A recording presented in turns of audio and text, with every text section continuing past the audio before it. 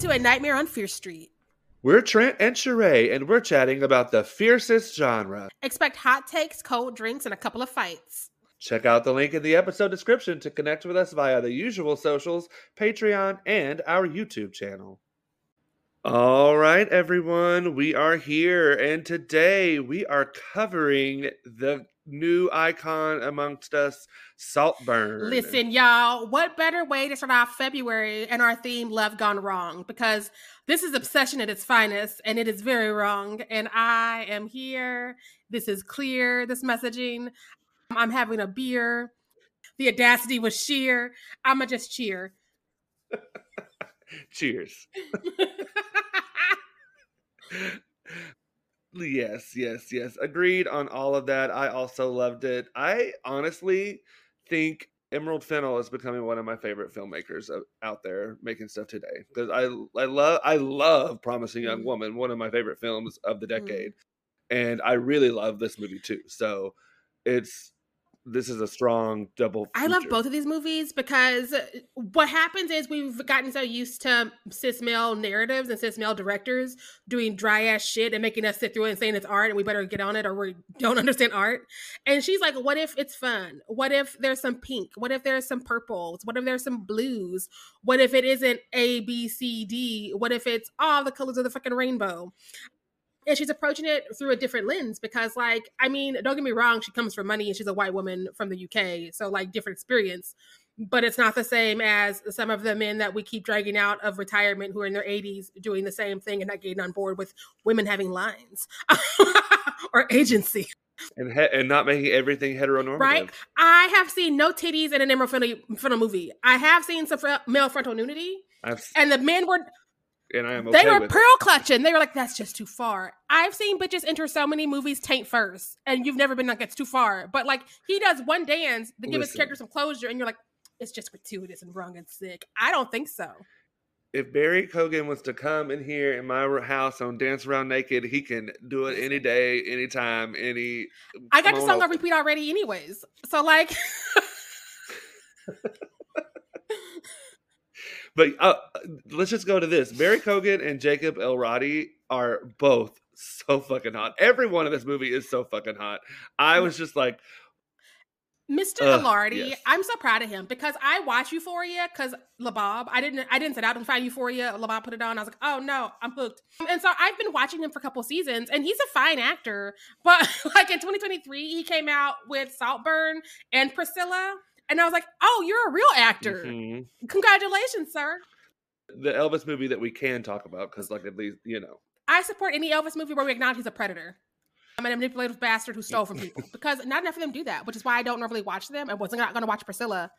I could have seen Priscilla when I was at London Film Fest, and I caught Saltburn, but I was like, I don't care about Elvis. And when I got back to the States, they were like, no, it's the correct Elvis movie. I'm like, damn it, say that louder next time, because I got to pay to see it now. Like...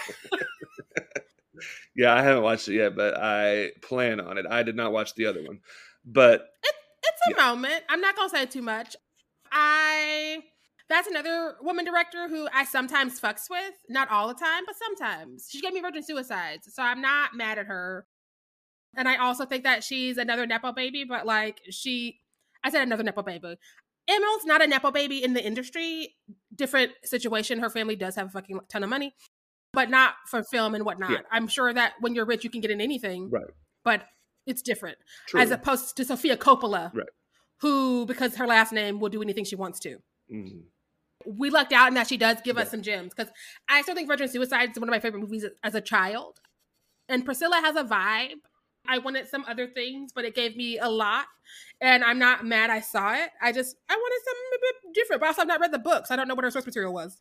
Yeah. Well, and either way, Jacob Elordi is out. He is doing the damn thing and looking good. I love that his last name is Elordi because Lordy.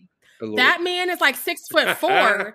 Like, have you seen the press coverage of him and Barry? Because like Barry is a normal sized man. Jacob is 6'5". But he looks tiny. He looks like a child. Right, but he looks tiny. Which is why I'm not mad that he's like 5 years older than Jacob, because he looks like a child next to Jacob. And he's a grown-ass man. He's got kids. He's like a kid.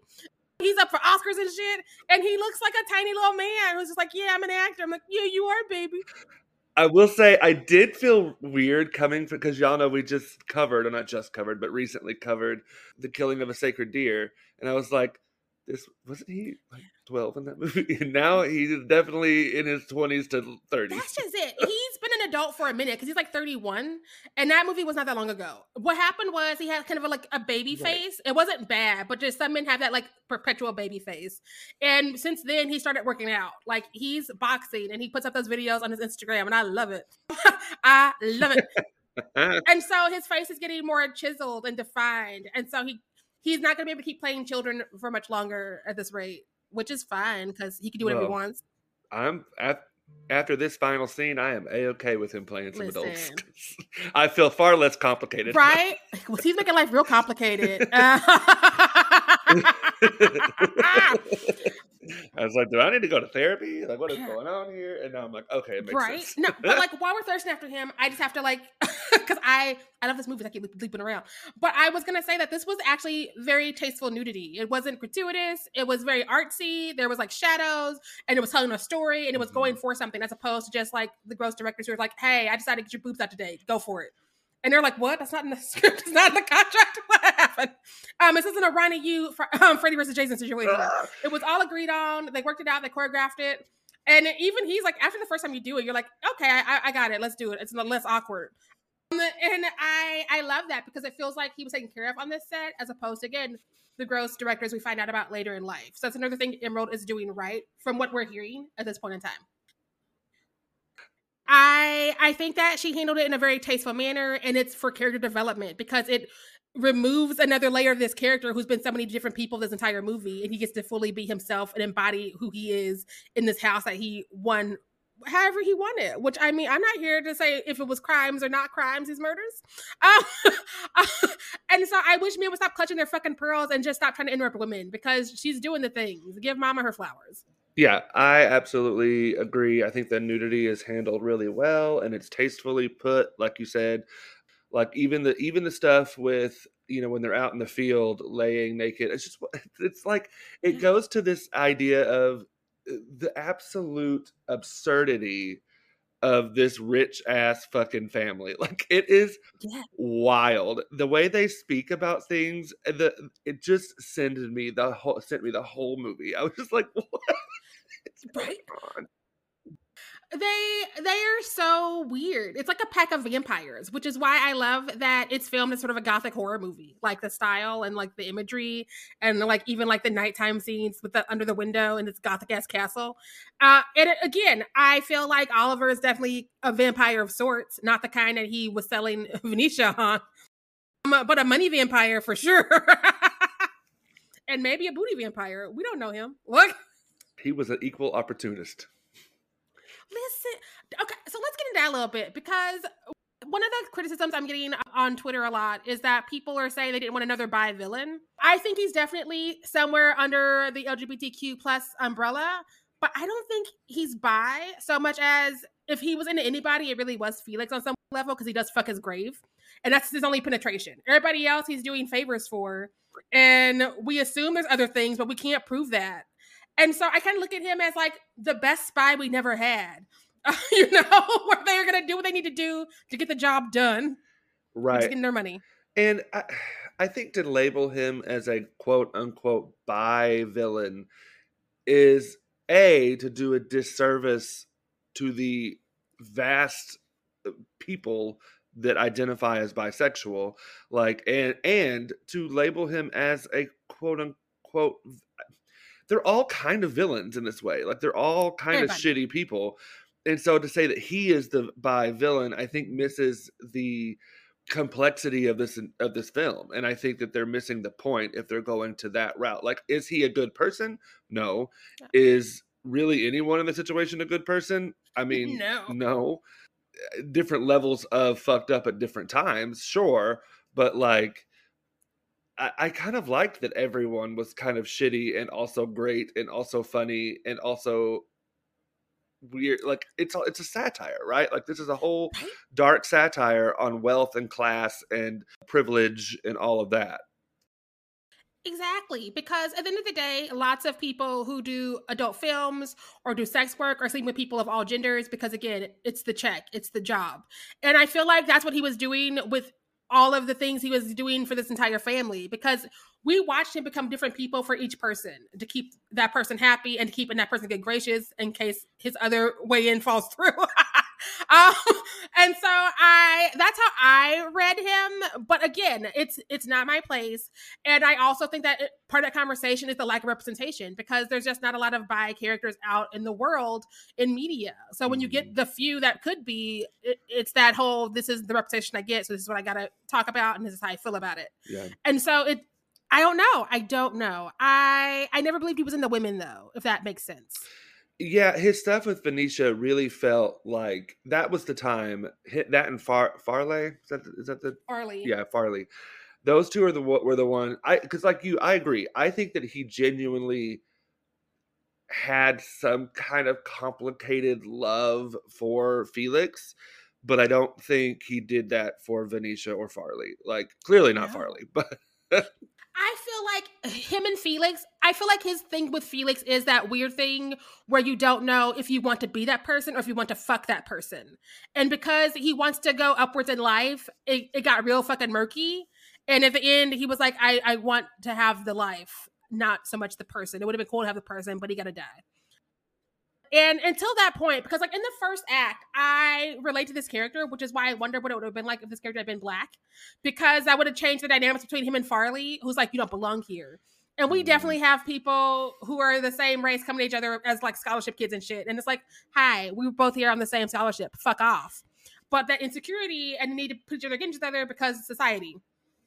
And again, I love Barry Keoghan. I think he did everything with his role, and I don't see anybody doing it better than him. But I just think that sometimes when we don't look at other ways of getting more intersectionality, we miss conversations that could happen in our work. But I just think that I think he wanted the things that he wanted, and he was willing to do what he needed to do to get to them. And that's just all it was to it. I don't even think he enjoyed sex, even with the grave. I think that was just him being like, I wanted to be inside of him after drinking a tub of his cum. I never got to. Fuck. And again, he's not well. He is like a couple costumes away from being a Batman villain. And so we will never really know. We're all speculating at the end of the day. I mean, truly. I want to also say every single performance in this movie is great. I love them all. You know, Rosamund Pike. This is my favorite. This is my first time ever seeing her act because I never saw her other stuff. Because if you look at her resume, why would I see that other stuff? Like, this is my first time seeing her, and I'm in love with her, and I hope she does more stuff I want to see because I want more time with her. Yes, she's great. What's the dad's name? Oh, Richard E. Grant. Yeah. He's been doing everything for always. Well, but I've never seen him have as much fun. This is my favorite movie he's done since Spice World. So there it is.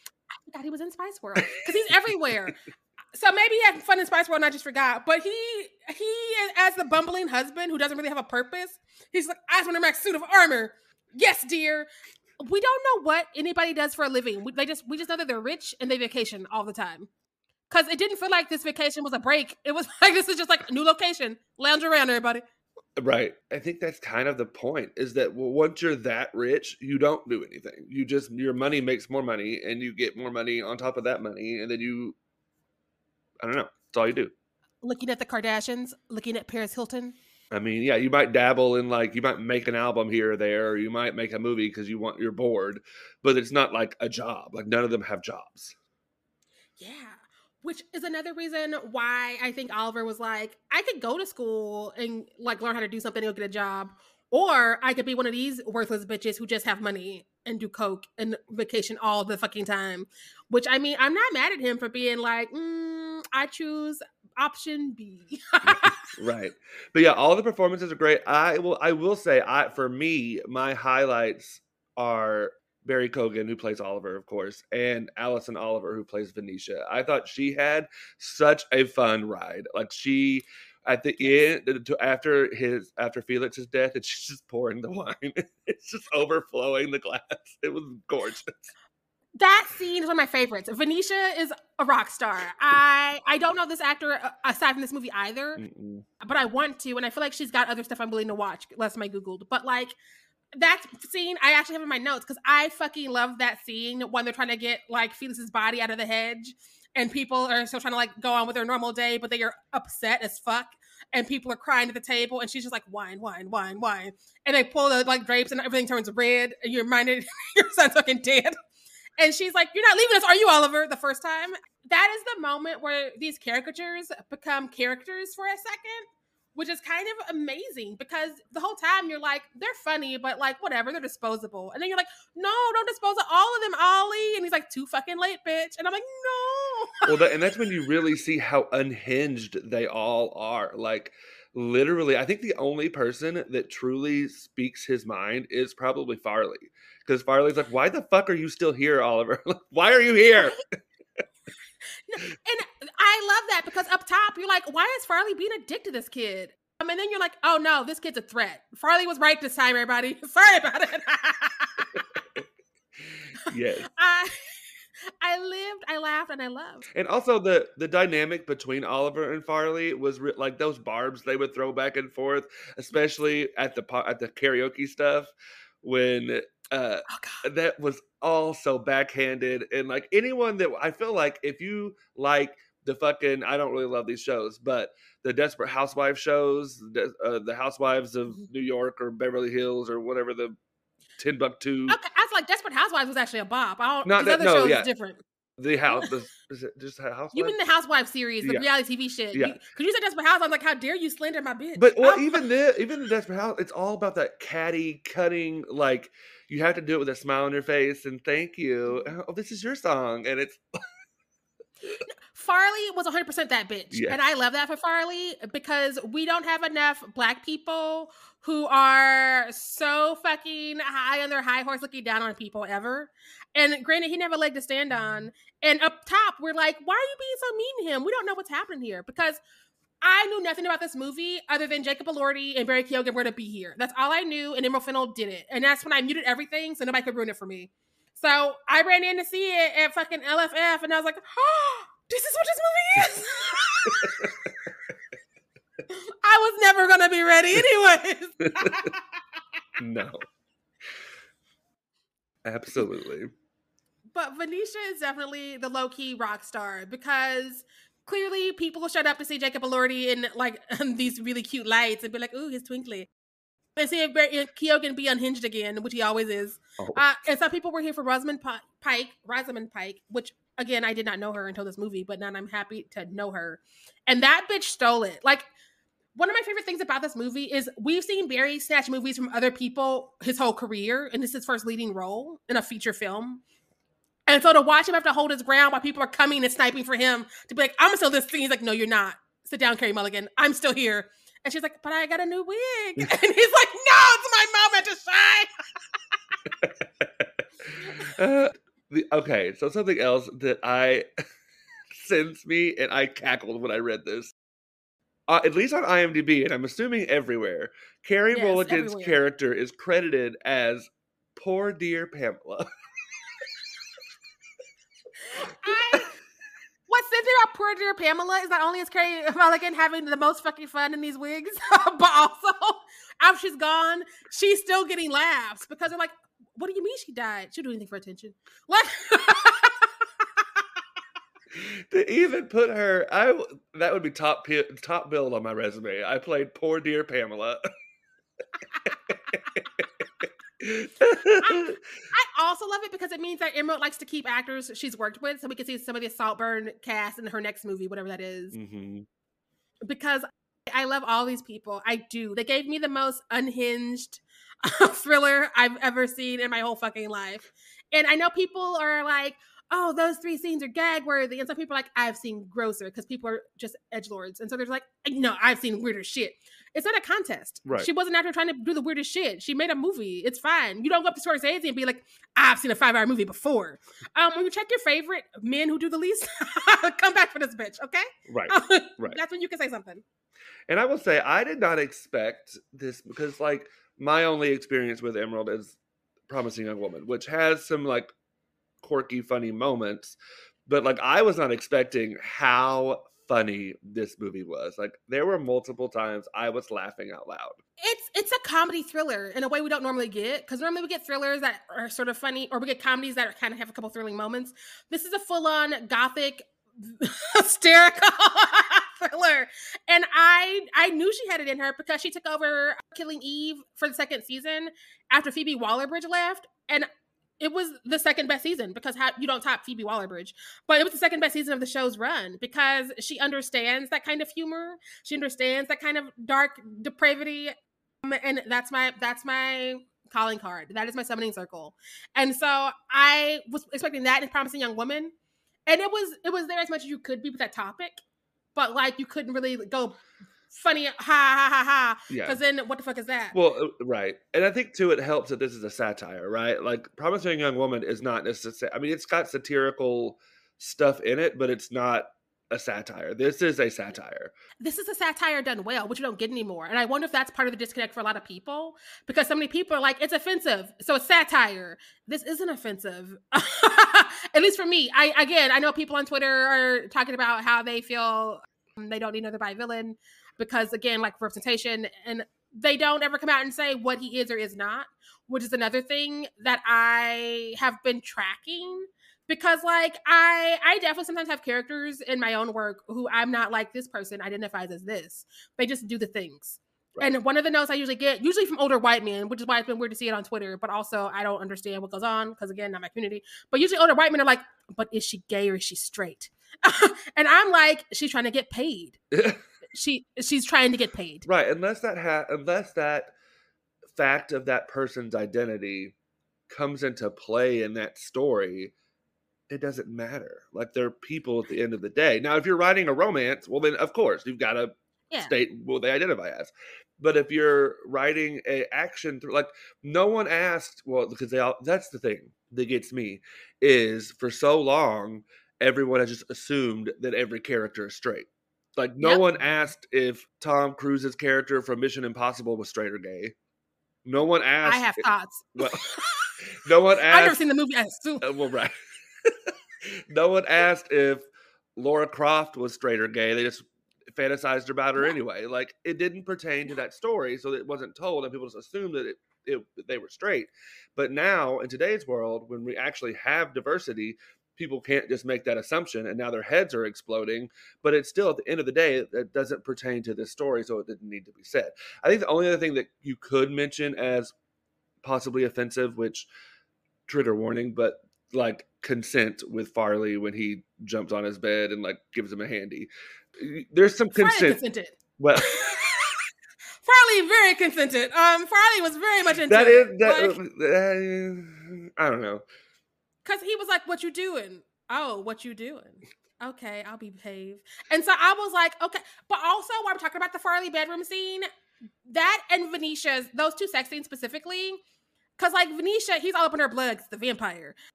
And like he eats her out. Again, no penetration as far as we know. Maybe they took it somewhere else and we just didn't get that part of the story. With Farley, before he goes to do it, he punches a mirror as if he's really fucking angry, obviously. But is he angry because of what just happened to him? Because he's just embarrassed? Or is he angry because he'll go put out again? Because he doesn't want to, but is going to, because again, he has his eyes on the prize. And so I think it'd be cool to track the sexiness of this sexy movie to see what is and is not, because I think that a lot of us are missing those pieces, because he literally punches a mirror and then like takes that same, well, take the other hand because that one was sore and go gets a handy and waits for him to go to sleep, and it's like, now I'm getting your phone, bitch. It wasn't like, oh yeah, I want to be here and it's sexual. Oh, I'm enjoying this. And again, I think that he would have been an amazing spy. I think it would have been an amazing porn star. I think it would have been an amazing sex worker, because he is like, what gets me to the bag? That's what I'm going to do today. Right. Yeah. I think Oliver's such a fascinating character. I think that, I know people are like, it's talented Mr. Ripley. I'm never going to watch that. I don't care for Matt Damon. However, this is fun. This is one of the few movies where I know things could be cut, because she's just barely over 2 hours.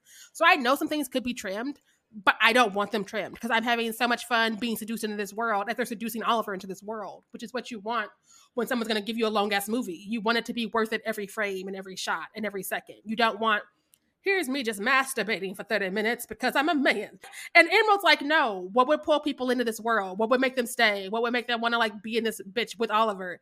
And she gives it to us left and right. Like eye candy. Right. And she's building, like, everything builds on top of itself. So it all kind of has to be there, in my opinion, because, like you said, it is slowly inviting you into this environment, into this culture that Emerald knows 99.9999999% of the people who watch this movie have never experienced.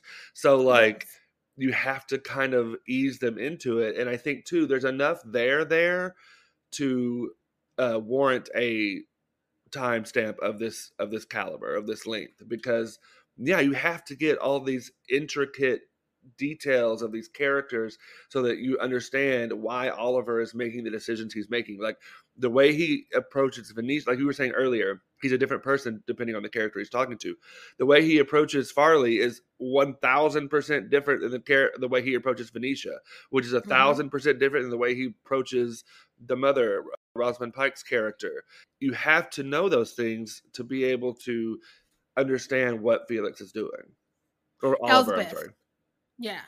Elspeth. I always forget Elspeth's name because I want to say Elizabeth, and now I'm like, it's not right. It's not right. It's like it's stuck in my head, but it's Elspeth. We also talk about how all these rich people with weird ass fucking names, Elspeth, Farley, Yeah. Venetia. And again, like it's definitely a rich people kink to be like, let's name him something weird. But also, it's also very gothic. It's very gothic because Venetia, we've heard in how many gothic horror novels. Farley, I'm sure pops up a lot. I don't read enough of them to be like these 9, but I'm sure because it sounds familiar. So I've heard it once or twice somewhere in the back of my brain when I was an English kid, probably.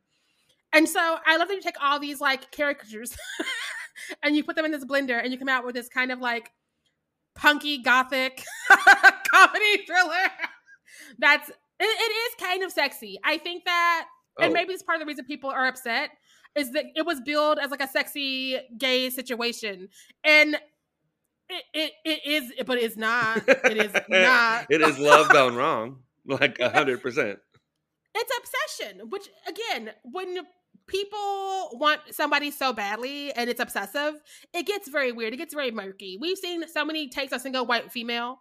We've seen so many takes on movies like that where it becomes that line of, do you want this person? Do you want to be this person?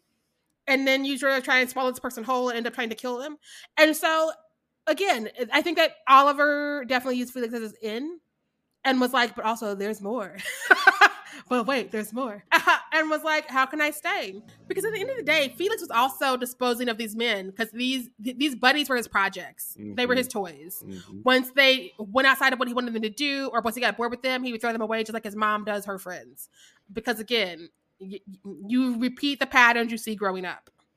Yeah, well, yeah, exactly. And that's so many times I think Venetia and Farley both tell Oliver, oh, this is just temporary for you. Like, we're here. This is our house. You're just Felix's summer project that he brings home. You're this summer. Last summer was another one that fucked Venetia, and then he left or whatever. And I think that there's something to that because, again, Venetia wants to fuck. And maybe that's her game, is to fuck his new friend and be like, you have to show your toys, then send it away so she gets more of his attention. Because he is a magnetic little baby. And I know that is in part the way Felix is written, but also just like Jacob Elordi in general. He is the moth she's talking about in that bathtub. People want to be around that. He's a 6'5" gorgeous man who's clearly talented, and we did not give him credit for it for seeing his set in 2023. And so, like, of course people want to be around it. Of course they're going to, like, do whatever they can to keep it. I mean, our friend Oliver went above and beyond. Truly. And so he kept giving him whatever he needed to stay. He's like, oh, you like a project? Well, my father died. Here's a sad story about how my mom was on drugs. And all of it was fucking lies. Can we talk about the parents for a minute? Because when they pull up, first off, I was upset at Felix before the first time I saw this movie because I'm just like, you don't know people's stories. I think he's lying to you, but still, you don't ever do that. Don't ever show up and be like, I'm going to help you mend fences with your parents. Fuck you. Right. That's some rich people shit. It's another thing that I related to before Oliver got wild. It's another thing I related to. Because so many, specifically white people, are just like, it's not as bad you say it is in your home. It is, bitch. It fucking is. So many of them are introducing themselves to my trauma like a TV show. Like when I was working at Victory Gardens, this bitch I was writing for, who didn't pay people, just gave us tickets to theater. I snapped at her one time and I was like, here's all the shit that's happened to me because somebody I know had just gotten murdered. And I was like, so I'm not trying to do free work right now. Please leave me alone. She told her friend, so when they showed up at Victory Gardens to see me at the bar, she's like, how's that going with that case? I've already told her about it. And I'm just like, I'm not going to give you updates on my trauma. Also, fuck you and your other white friend, bitch. I feel like if Oliver had been Black, we would have gotten to some other territories that might be murkier.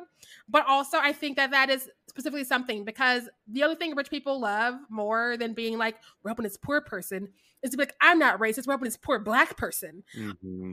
Also, this is a story we'll never have because of our privilege, but we can't say that. So give us more. Well, your mom's a junkie. Yeah. Right. And this movie kind of goes there with Farley, and that scene with Farley and Felix, when Farley's like, what's the name of your footman?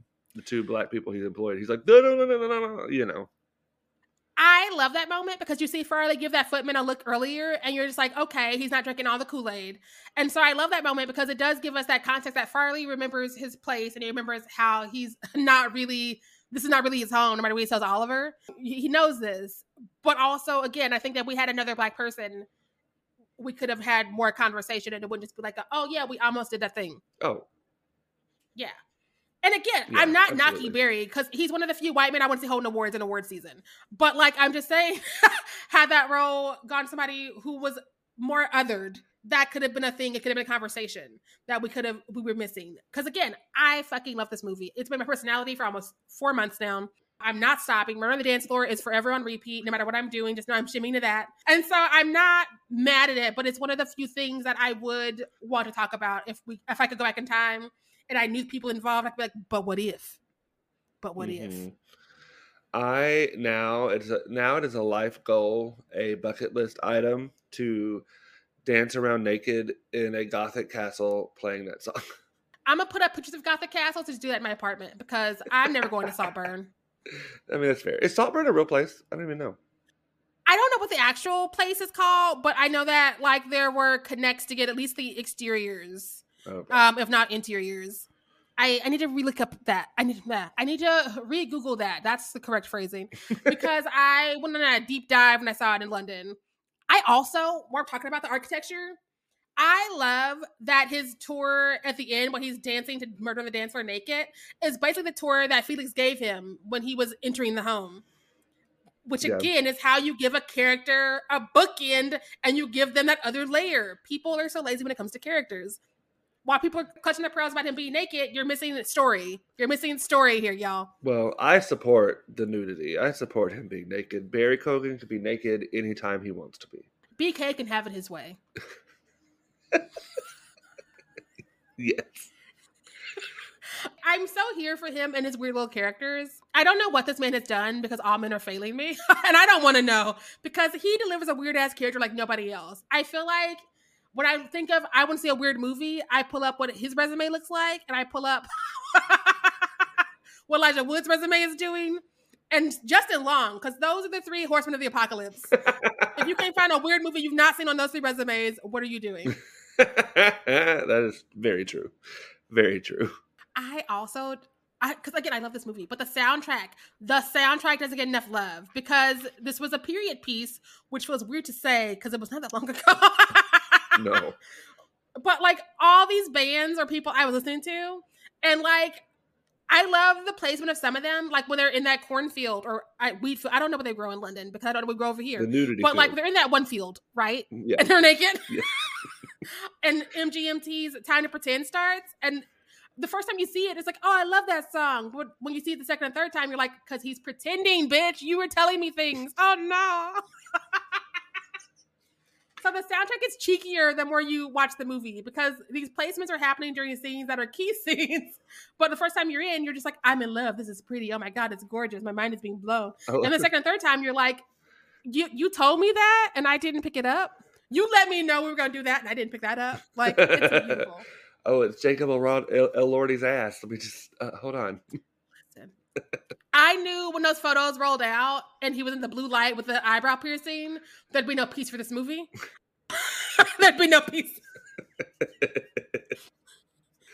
It's gonna be real hard for him to go back and do whatever the next Euphoria season is gonna be, because like that set's gonna need better security.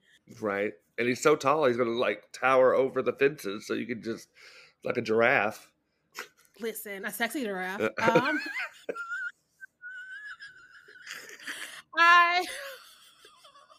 mean, you're not wrong.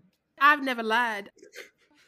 One of my other things I'm really digging about Jacob Elordi right now is that he was like, I was really embarrassed by the kissing booth. I had to pay bills. And so many people are like, how dare you say that? I love that movie. Oh, yeah. Young adult movies are important.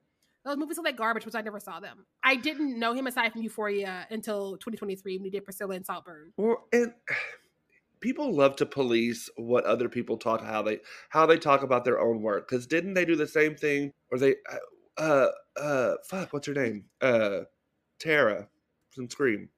Did she say she didn't want to do something? She said she talked about how previous projects weren't that great, or like she didn't enjoy them. Jenna Ortega say a lot of things that upset people because she's brown. Well, so, yeah. Fair.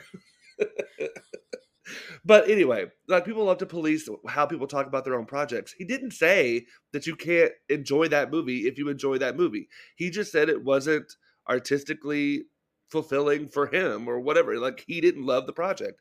That's fine. He still got a paycheck and he moved on. Do you love your job every fucking day you go to it? I don't think so. Probably not. No. So sit down.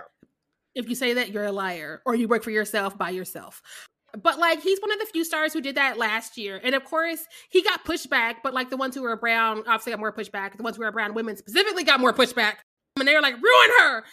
But like no actor, especially a young actor, is like, I want to do children appropriate movies. They want to do like the weird shit. They want to get into the nitty gritty. They want to like use that real degree and the stuff they just learned. And there are some older people who have kids and they're like, I make movies my kids can see. Because they said that a lot in their interviews, which is why so many celebrities who are a certain age are like, I'm doing kid movies now more often. I'm voicing characters more often because I want to take their kids to the movies with them. And I respect that. But also, some of us don't want to see kids shit. I didn't know the Kissing Booth had 3 movies, so I just Googled it because I wanted to see which movie he said he didn't want to do anymore. And now I'm like, oh, there's 3 of those bitches. No wonder he's salty.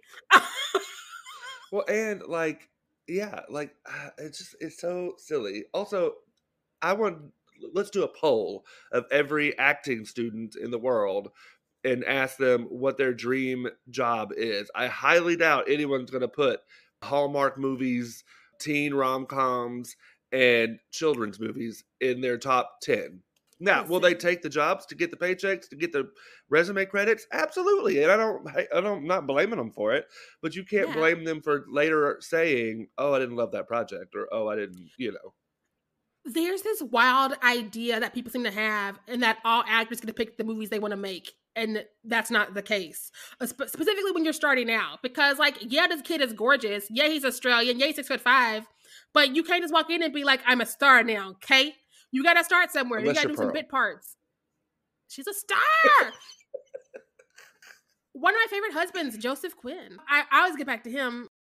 But like he definitely did a bunch of like voice work in the commercials, right. And I don't think that that's what he lives to do, but right. He had to do something on the side of these BBC dramas he was doing. I highly doubt Jennifer Aniston wanted to do the Leprechaun movie, but here we are. She took the job. She hates that movie, and that's the movie she deserves, because that bitch and me are not gonna be friends ever. If I catch her in these streets, I'm gonna give her something to tweet about. But yeah, you could go down the list of huge actors today who their early projects are like, what the fuck? They're in that movie? You know what I mean? Yeah. Like, and that's any artist. Like, even just like surviving theater school. How many shows do we actually want to do as opposed to how many we did? Right. And so the idea that you think people could just be like, I'm doing this and that because I want to be here. That's not how it works. These are jobs. Sometimes you get the thing you want to do. Sometimes you get the thing you got to pay rent for. And you know what? That's fine and dandy. As long as that actor is aware of it and not her fighting for it like it's life or fucking death. Mm-hmm. Like if he was like, the Kissing Booth trilogy is the art and fuck all of y'all, I'd be like, Jacob. Come on, baby. But yeah, and I also, yeah, like you're right. These are jobs. These are gigs. This is a gig. They have a gig job. And like, I think people forget that. And I think people also forget that, like, not every actor is Meryl Streep. Not every actor is Tom Hanks, who is making millions of dollars for every movie. You had, like, I'm sure Jacob Elordi is not hurting for money at this point because he's had a pretty damn good year. But He might be, because they're both kind of indie films. that's a good point. That's a good point. See, exactly. Like, he's probably making an income that he can live off of, but he doesn't have a mansion in, you know what I mean? Like, Yeah. I say that he may, I don't know him. I'm sure it's a nice apartment where we decide to live. And that's my thing, is that, if anything, I think that the strikes last year really peeled back the curtain of how much this life costs as opposed to how much people are making. And the money's not mathing, which is why I hate that I have to feel bad for actors now. Because I'm just like, I see you made 60 grand for that show, but I know 40 of that went to your managers, your lawyers, security, and all the other shit. Well, which is why you're out here doing cons. right. So you can get some more money in your pockets so you can live. Right. When the actors were showing like their residual paychecks and it was like -2 cents. I was like, you fucking paying them? Right? And weirdly enough, which is a cool conversation to have for a movie like Saltburn. Right. Not everybody we assume is of an upper class. Some of them bitches are struggling. Like, seeing the stories of people doing what I'm doing, where I have to share rooms with friends when we go to Comic-Con or whatever the fuck, or like these festivals, they are also maxing out credit cards to do this shit like I am, and like waiting to buy shit when it's cheap on Priceline. I'm like, we have the same life, but you're known and I'm nobody. That's all that's different.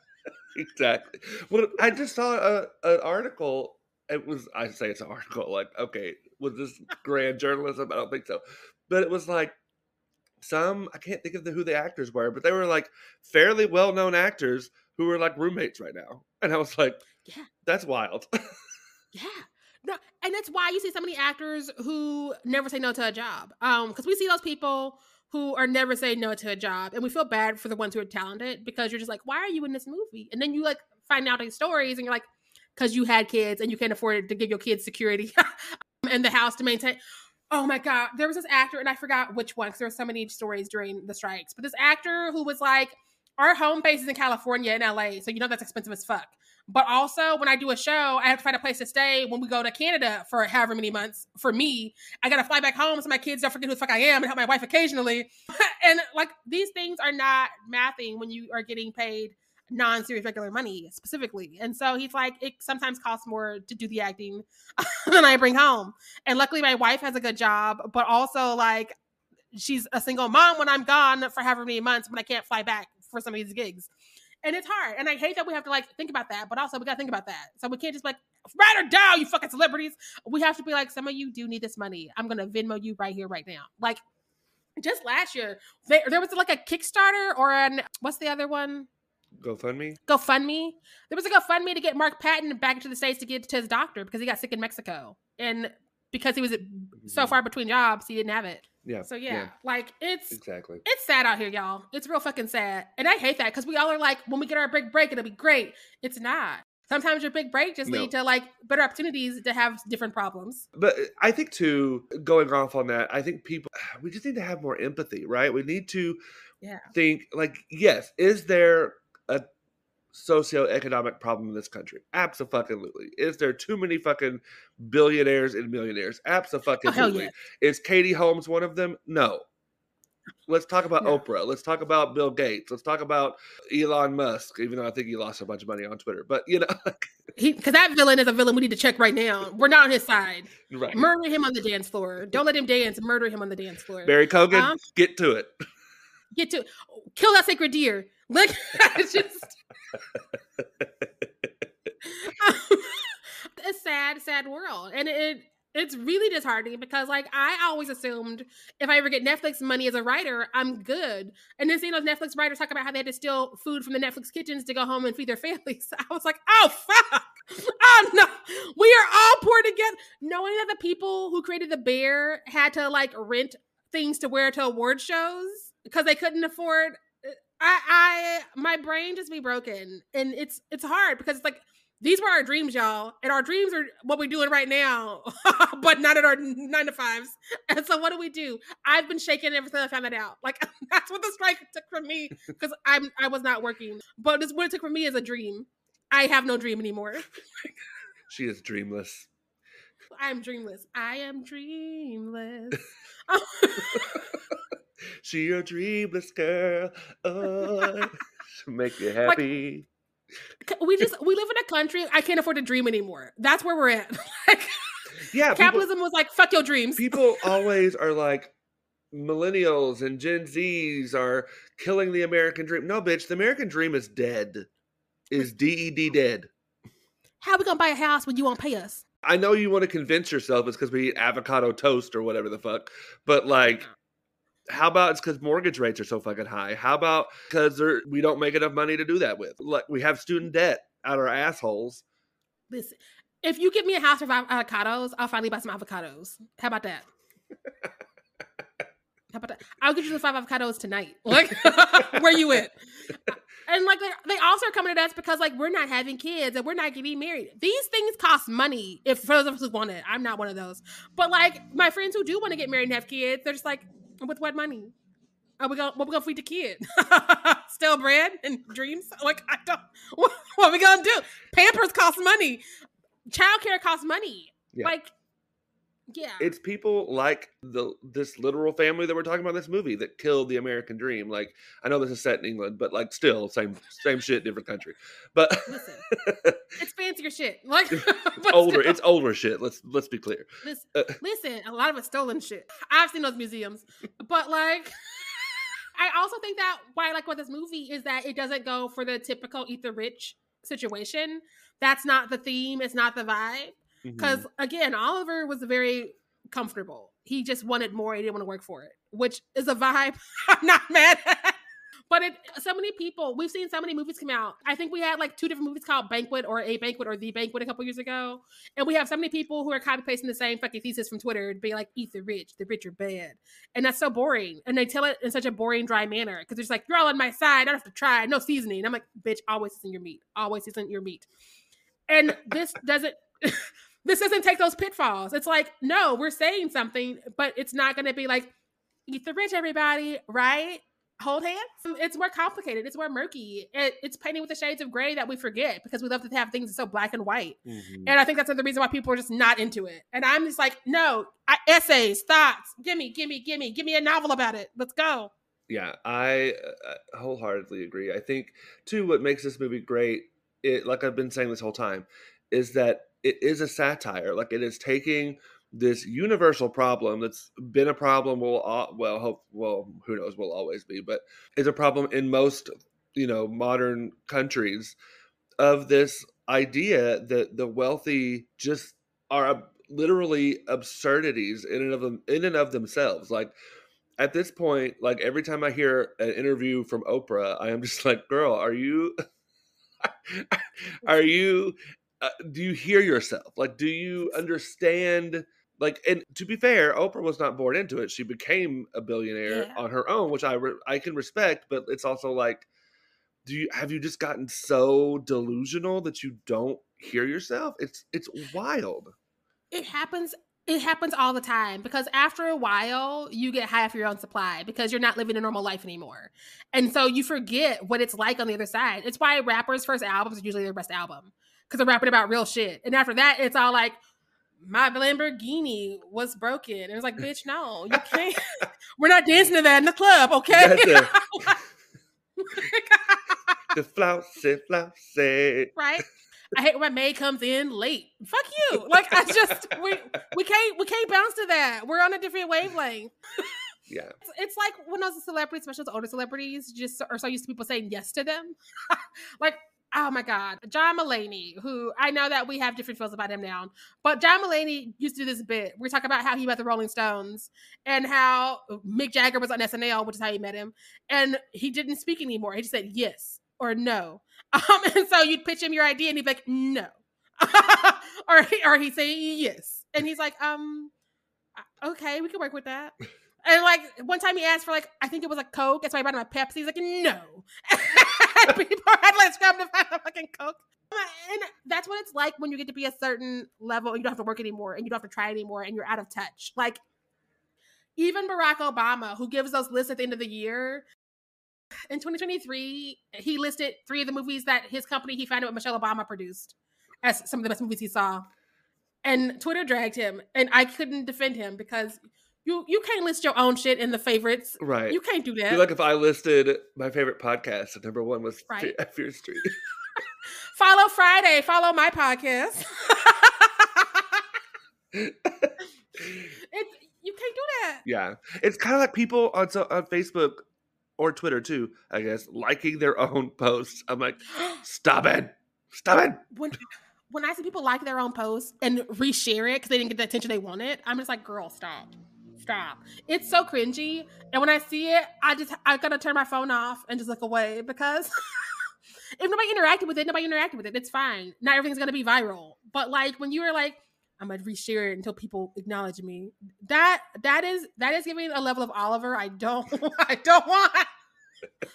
It is wild to me. But yeah, like just this, and I think too, this movie does a really good job of making a comment on, like you were saying, Oliver isn't poor, but he is comfortable. He's not rich. He's not like wealthy like these people are, but he is comfortable. And it's this idea that everyone, especially in Western culture, is, and I'm only saying that because I am not that familiar with Eastern culture, so I'm not trying to make this about that, is interested in taking the next step up. And it's like, okay, when you get to that next step up, when you get to the highest step, where the fuck do you go? Exactly. You can only fall. So many wars were people wanting other people's shit and wanting to just take it. And that's why I love the title card, because the title card makes you feel like we're about to go to war for this castle. And we kind of do. They didn't know they were under attack. Right. Before we get off this call, we have to go ahead and talk about it because the 3 scenes that have people gagged, I don't know if I would say all of them are gag worthy. I think that they are definitely what the fucks. And so I just would like to know, which scene did you find the most disturbing? The fucking the grave. Get it. I knew it was coming because I've seen pictures of it. I didn't know what the fuck the pictures meant at the time, but I'd seen like screenshots. So I knew something was happening with Barry Keoghan like on the ground doing something strange. Yeah, that was the one. Yeah. That scene, because I read an interview, so now I can tell you because you're in the movie. There's this article going around who was interviewed, and because discussing film sometimes tries to like do character limits and whatnot, this title comes across as weird. And so it's like, Barry Keoghan says that's his real dick in Saltburn, something like that. Or he's like, thanks, Barry. Thanks for letting me know. Right? And I know they mean like he didn't use a prosthetic, but it comes across as he's got a real dick. He's a real boy, which is very Pinocchio. And it sent me over the fucking edge, and I cackled for like a year. But like in that same interview, he talks about how the day of that shoot, he was like, can we have a closed set that day? I might want to try some things. And everyone's like, yeah. And he decided to fuck the grave. Like, I want to see how it was written, because she was not like, insert your penis into this dirt, actor. That was Barry being like, I'm getting something to talk about. Ooh. I wonder how that felt. Like, I wonder, it couldn't have felt good. I wonder if he's still finding dirt in places. And I wonder if it scraped his penis. We're not going to talk about how we hope the best for his penis. I just feel like we've already gotten so many citations that we deserve on just this episode. I am concerned for Barry's penis, okay? I'm concerned. I hope nobody who opens this podcast has worked on that movie, because they're going to be like, these perverts. We're just thirsty, y'all. And I'm concerned for the health of his penis. Speaking of thirsty, the scene that disturbed me the most was the bathtub gulping. Yeah. But specifically because of the sound. Because I was like, oh no, but the slurping sounds. The slurping sounds hit me, because you're drinking dirty bathwater with cum. Like, one on its own is a different story, because like I'm not here to king shame. But you were like, no, give me the dirt of the man and give me the cum as it's being drained down the old bathtub. And the slurping. It's the slurping. Not to get away from Barry, not to get away from the cinematography, or the direction, but when the slurping. Thinking about it, it's the like a milkshake. It fucking sends me. And that's when I knew this movie was not what the movie I thought it was gonna be. Like, there's this poor woman on Twitter who was like, I thought Saltburn was gonna be a fun rom-com about a boy who has a crush and goes home to the boy's family for the summer, and it was not that. Not at all. This is not Red, White, Royal Blue, okay? It's something, it's something, it's something, but it's not that. Yeah. That's a good second place for me, is the bathtub slurping. He's wanted to get it all. He's wanted to, Listen, help him clean up. good to the last drop. Like, the best part of waking up is Folgers. No, I'm sorry, Felix in your cup. Because we could never show this. We need to just bring this episode, but we're not going to because we're too far into recording schedule. I want to give a shout out to the hair and makeup team because even though the wigs were wigs, they looked appropriate for what these people were doing and who the people were. Poor dear Pamela's wig was definitely a wig, but like it fit her. Her character would wear that fucking wig. She's like Sia. Yes, she is Sia. Yes. She is Sia. She is Sia before she followed autistic kids on Twitter. And I support that version. And also the pieces she put into the backs of people's heads. Like Elspeth, I knew that wasn't her real hair back there. But like it looked right. It wasn't me being like, oh, that's fucked up. It was me being like, I just saw that bitch the day before. That's not her hair. And so that hair makeup team understood the assignment. Again, I don't know what their budget was, but like this is some wigs that I'm okay with, because a lot of times you see the wigs, you're like, that poor actor, why'd you do that? Right. What can we do next time to get you the funds you deserve? But yeah, gorgeous movie, gorgeous story, gorgeous vibes. I'm here for all of it. Yes. Agreed. Also, we keep thirsting. People as a whole keep thirsting after Jacob and Barry. But like, what about where the Farley stands? Because Archie, is it Madawi? I've never actually heard his last name, and I'm an asshole for not trying to find that out. Him and his little Farley hair were real fucking cute. Listen, I'm not turning any of these men down. If they like, can we just let's have a party? Let's have a full foursome. Yes, Archie, however you say his last name, Farley is very attractive. I just found out he was in Midsommar because I've only watched it the one time. Oh, he played Simon. Yeah. Wait. Yeah, he's the one. Okay, he's the asshole's best friend. Okay. I didn't know there were two black people in Midsommar. I'm not gonna lie. Again, I only watched it the one time. Or is he the British one that's there with his girlfriend? He's got to be the British one because William Jackson Harper was Josh. Okay. Yeah. So he's the one. Okay. He's the British one that. Oh, he gets he gets the antlers. I think like the one where he's like. I'm never gonna watch that movie, but like, good for him for getting checks consistently. But yes, very pretty, very pretty. Very pretty and also very talented. Like, again, this was a movie of actors who showed up to fucking act. Mm-hmm. And I appreciate that, especially because this is a large-ass cast once you get in this house. Like, it doesn't feel large, but it's a lot of fucking moving bits and parts. And nobody was wasted. Everybody had something to do. Even, like, the butler Duncan was there for a reason and had a character arc because you saw that he actually cared about these fools. And he also saw what this man was doing to his family, but it's not his place to say it. And so, nobody was wasted, unlike Glass Onion and Knives Out and those kind of movies. Ooh, shade. Mm-hmm. All right. On top of that hot take, are we ready to get into our actual hot takes? Let's get even hotter. I want to feel the Saltburn. That sounds painful. All right, Sheree, what's your hot take? My hot take is this is one of my favorite movies of 2023. I don't know why people keep trying to hate it because it's not what they wanted. Because I think we all showed up with different expectations. And I get that. And that might be part of the reason why so many people are like, it was not the things it was advertised as, which is kind of cool because we need more misdirection advertising. I'm tired of people being like, this is our whole movie. Come see it anyways. And so, again, that's me from my little lens. And everybody else is entitled to feel how they want to feel. But I am tired of people hating this movie like she's done something to them. Like, show us the receipts or shh. I love that we have a movie that's just fucking fun, cool, and cruel. It's okay to have that sometimes. Everything doesn't need to be like a manifesto and an argument. Sometimes it's just like, it was pretty. And also, everybody was really weird and wild.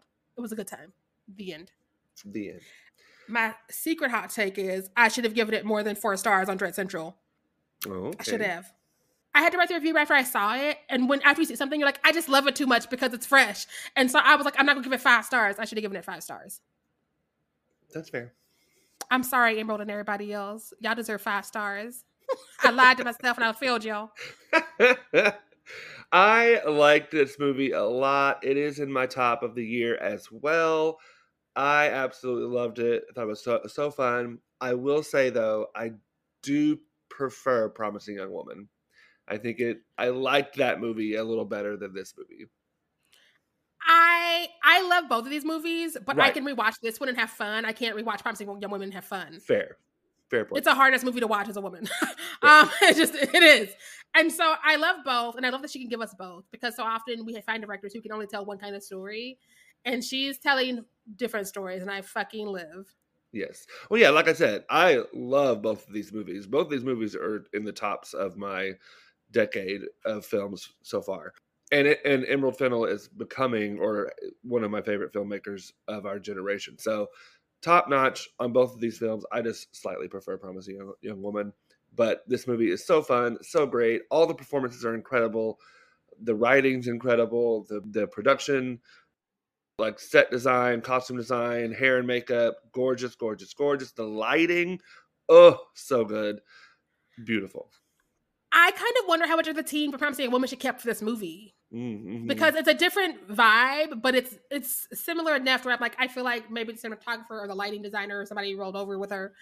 Or she has a vision. Because again, like, and it also makes sense that you be more into Promising Young Woman and I'm more into this. Because like if you look at them on paper, I am Saltburn.